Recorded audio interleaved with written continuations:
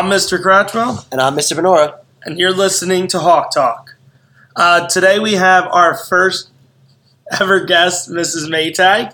Mrs. Maitag is joining us from the 4-5 technology area. She's also our librarian. So, Mrs. Maitag, do you want to fill us in on some of the stuff you're doing in your classroom right now? Sure.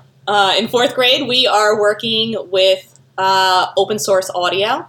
What a lot of people don't realize is that audio is copyrighted, just like words and books and movies and everything else, and that taking audio freely from the internet could actually result in lawsuits. So we're looking at something called the YouTube Free Audio Library, which is all open source audio that they can use for free, and that is completely legal to use on any project that they're working on. And we're really specifically looking at how music can elicit different emotions and how applying music to certain stock video can change the way people feel about what they're viewing. That's really cool. I can tell you guys from experience that I've used even open source, free Creative Commons music on projects and posted them to YouTube in the past. And one time I got real surprised because it was Creative Commons, but the author of that music still reserved the right to make money on it. So when I posted it to YouTube for the first time ever, I was seeing ads on my videos. And that was because I used a musician's work, and that musician was monetizing that work. So that's another way. You got to be real careful when getting audio, because I grabbed that off of one of the free audio websites, not knowing that I'd have ads that were being served, which is shocking sometimes. Yeah. And also I think it's something students really aren't familiar with. They're so used to just being able to download stuff automatically to either their phones or their devices that they use that sometimes they don't even think about it. I know with a lot of the middle schoolers, they're always like, oh, I download music off of YouTube. And I'm like, what do you mean you download music off of YouTube? And they're doing it in a way that's not legal, but they just don't know. They aren't familiar with it. Yeah, and I feel like, and now in today's society, like in the past, we would download stuff, we used it for school projects, but a lot of people are posting publicly now, having their own YouTube channels, they have their own vlogs, their own blogs, and there could be legal repercussions if they're not following the proper laws. Definitely. And what about fifth grade? I know you have something interesting going on with them as well. Yeah, fifth grade, we're looking at how even as 10 and 11-year-olds, they can be experts on something.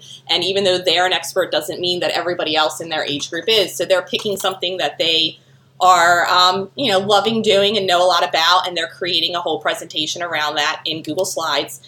They're also going to be doing some screencasting, so they'll be able to send this video out to other students who will watch it, and then hopefully they'll be taking a quiz, the kids who watched it, to show that they did actually learn something from these presentations. That is so cool.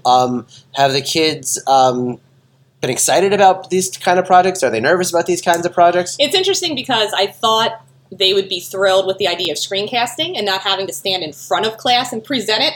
And instead, they're all saying, oh, I hate the sound of my voice on video. I'd rather stand in front of the class and do it live. So it's definitely the total opposite reaction of what I was expecting. But I still think it's a good skill for them to learn, to know how to create a screencast. And, they'll be able to apply it in different areas. Yeah. It sounds to me like this is something they've really never been asked to do. And, the first time you do something, it's always scary. Sure. And all three of us do screencasts all the time for our classes and for our projects. And I think we even think that at times we're like, oh man, my voice again. Yeah. Like you have to hear yourself talk. Yeah, I definitely say that a lot in class. I don't want to hear my voice. Make sure your headphones are plugged in. But it's a great way for the students to be able to see something and rewatch it and relearn it, because us standing in front of the room and presenting information is great for some learners, but for others, they sit there and they can't interpret that and absorb it. And it's nice because there's certain parts that a lot of times, same kids will have the same type of questions, and you can go back and say, just rewatch that piece of the video. You don't have to rewatch the whole thing. Or if a student's absent, you can go into classroom. I have a video posted of the whole lesson. You can go ahead and watch it, and it just really helps everybody stay on top of, their work. Very cool. All right, and real quickly, I think it's time to take a word from our sponsor, Mr. Cratchwell. Just wanted to point out that we are still collecting phones for our virtual reality kit. It's something we've been working on over the last couple of years. I believe we've collected over like 7 or 8 phones at this point, and it's slowly building to a point where we hope to have a full classroom set at some point. So if you happen to have an old phone at home that you are not using, please bring it to myself, Mr. Benor, or even drop it with Mrs. Maitag, and that way we can give you a form so that you can write it off on your taxes, and we can help build that kit for the future. And just not for nothing, but the phones that we have already collected aren't just sitting around collecting dust. We are putting them to good use. As we speak, they go into our iPad cart. We use them to film videos or do some simple recording. So just because we haven't created the full kit yet doesn't mean those phones and those tablets that we've collected aren't being put to good use. All right, Mrs. Maitag, you have any more questions for us, possibly?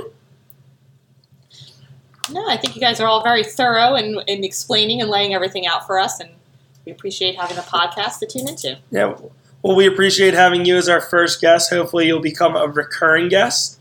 Maybe come on a couple times throughout the next couple months.